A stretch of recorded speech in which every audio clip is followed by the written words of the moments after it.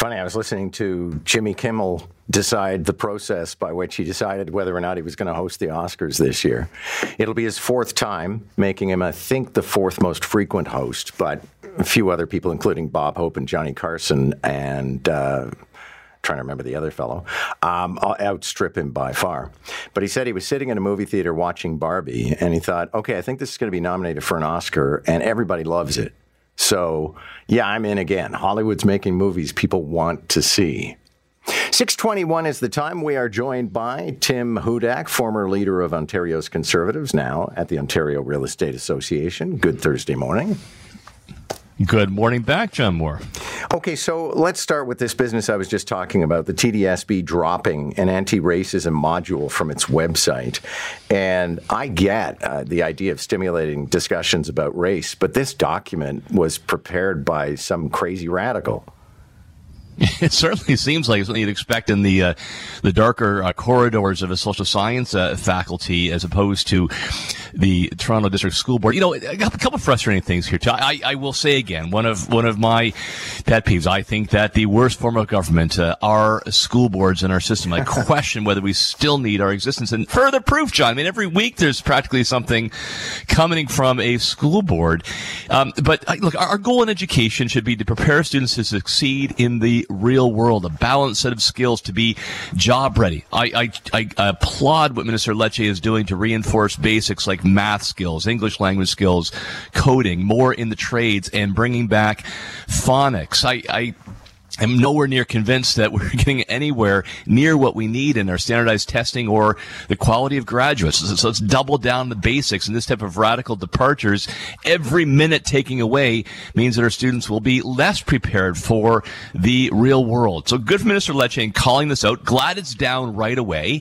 I don't think it's dead, so we need to keep our eye on this. But my question, John, I think for you and the school board is, what was the role of the elected trustees on this? I see how school board bureaucrats are venerated. Their director is often seen as a combination of mystic and genius. It's almost cult-like how they tend to worship staff. So did the trustees approve this? Did they give it a nod in some way? Or was this purely driven by the bureaucracy? We have elected officials that should have caught this out right away, so this never would have happened with a minister calling it out. Yeah, I think we're sort of saddled with this fetish for the idea of an elected school board. I'd like to amalgamate all the boards, maybe do what they did in Quebec and do it by language. So you'd have two boards province-wide, one French, one English. But the minutiae and the pettiness and the silliness of school board politics drives me crazy. It is incredible the amount of distractions that come through school boards that have to do with everything but good quality education for our students. So you've seen the video, I imagine. I was watching it on loop last night. It's a police cruiser making a turn. Pretty sure if I'm remembering the footage, it's a left-hand turn, and bumping into a woman who's on a crosswalk. So the police car is completely out of order. However, the police department is not going to punish the officer because they say she wasn't hurt. And okay, so just because he sunk the brakes in time not to kill her, that's not an offense? Yeah, if you're in charge of enforcing the rules, you need to follow the rules yourself. Look, if the red lights are on, the siren is blaring, you're chasing down a criminal responding to an emergency, we understand that there's going to be some risks taken. But in the ordinary pursuit of duties, to be hitting a pedestrian, officers need to be held accountable just like any other driver next to them. Pierre Poilievre seems to be getting into social politics American style. We start with the idea that his government would support requiring websites to verify age in order to watch adult content.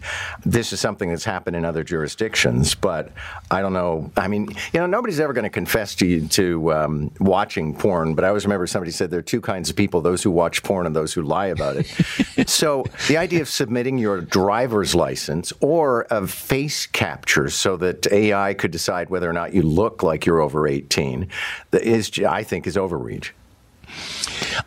I haven't thought about how to solve this issue much until it popped up on the news radar yesterday. Now, there was a bill in the Senate sponsored by an independent senator, I think, from Liberal background, and then Karen Vecchio, the MP, a Conservative MP from the London area, sponsoring it in the House. So that's put it on the radar. It seems to be, I don't know what the invention is going to be. Look, it seems to me that if products are restricted, that there will be some sort of barrier to purchase them. We have that with alcohol. We have that with tobacco. We have that with firearms. When you're purchasing some sort of video content, it seems to me there should be some way to test age. I don't know what the invention is, John, but I guess if there's any industry that's creative, it will be pornography.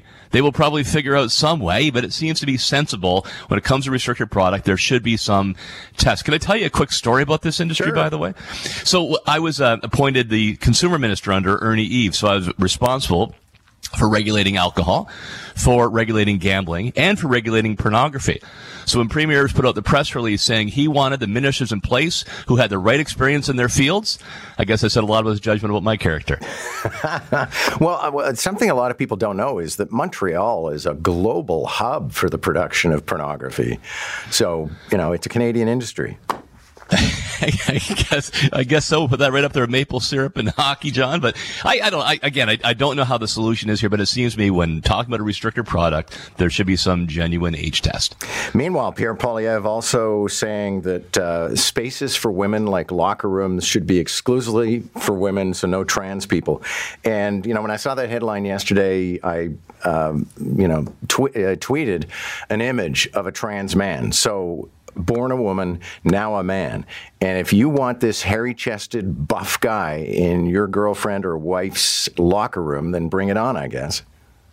Yeah, I'm curious where the news came from. Pierre Poilievre has really avoided a lot of what you could put in the basket of culture wars.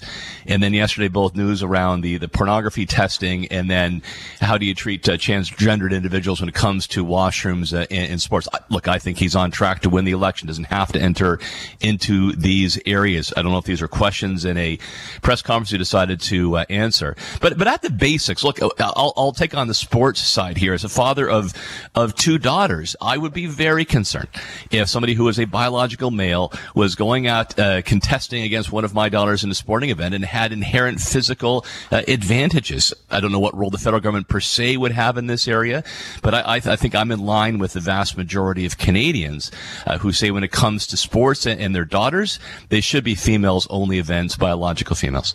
I see that one as debatable, but getting back to the idea of trans people in locker rooms, show me where it's a problem, and then maybe we'll get on top of it. You got a column about a decision by the Ontario Energy Board that you say threatens housing progress. What's that about? A big part of my job as CEO of the Ontario Real Estate Association is making sure we can create the homes for the next generation of Canadian homeowners. And in some parts of our province, John, before you put the first spade in the soil to create a new home, there's about $150,000 in upfront costs, taxes, fees, development charges, etc. So typically when we expand natural gas access or hydroelectricity in our province, you go through a regulator, and the regulator will make sure, because these are monopolies, that the prices are affordable and they're paid over a long period of time. So Enbridge looking to expand natural gas lines. We support that, helping hook up more homes and new neighborhoods of affordable homes. And they've been told they can no longer amortize those costs over decades and over the users in the system. That would add up probably to about $7,000 to $8,000 more on the price of a new home in our province. We like that system. We like the fact that you pay it like a mortgage over time and all users do so. In fact, John, one of the things I'm calling for is an idea from the Housing Affordability Task Force that says when you're doing water and sewer, similarly, you should pay that over all users over time, because water and sewer hookups add on about $50,000 to the price of a home. So making sure we keep that traditional financing system, do the same for water and sewer, that can bring new homes closer to reach for first-time home buyers. And one last thing, I was wondering aloud which generation you're a part of. I checked it out. You're Gen Xer. And now millennials apparently outnumber boomers. So boomers, maybe it's time for that revenge, okay, boomer. Yeah, there you go, right? We'll see what the millennials do to help with their image. The boomers have run the show, John, for a long time. You and I have been in their shadow as Generation Xers. We're not going to overcome that, so I guess I'll cheer on the millennials. I guess one of the things we'll need to correct is this image that millennials are whiny and self-obsessed and antisocial. We know that's not true. Change that around, and then maybe they can help us out, John, because they said about Gen Xers that will be cynical, sit on couches all day and smoke marijuana. Well, you and I know that at least 1/3 of those things is not true. Yeah, well, it's going to be the millennials and the Zeds who give us our sponge baths later on in life. So thanks a lot. Have a great day. That's Tim Hudak on the Morning Brief.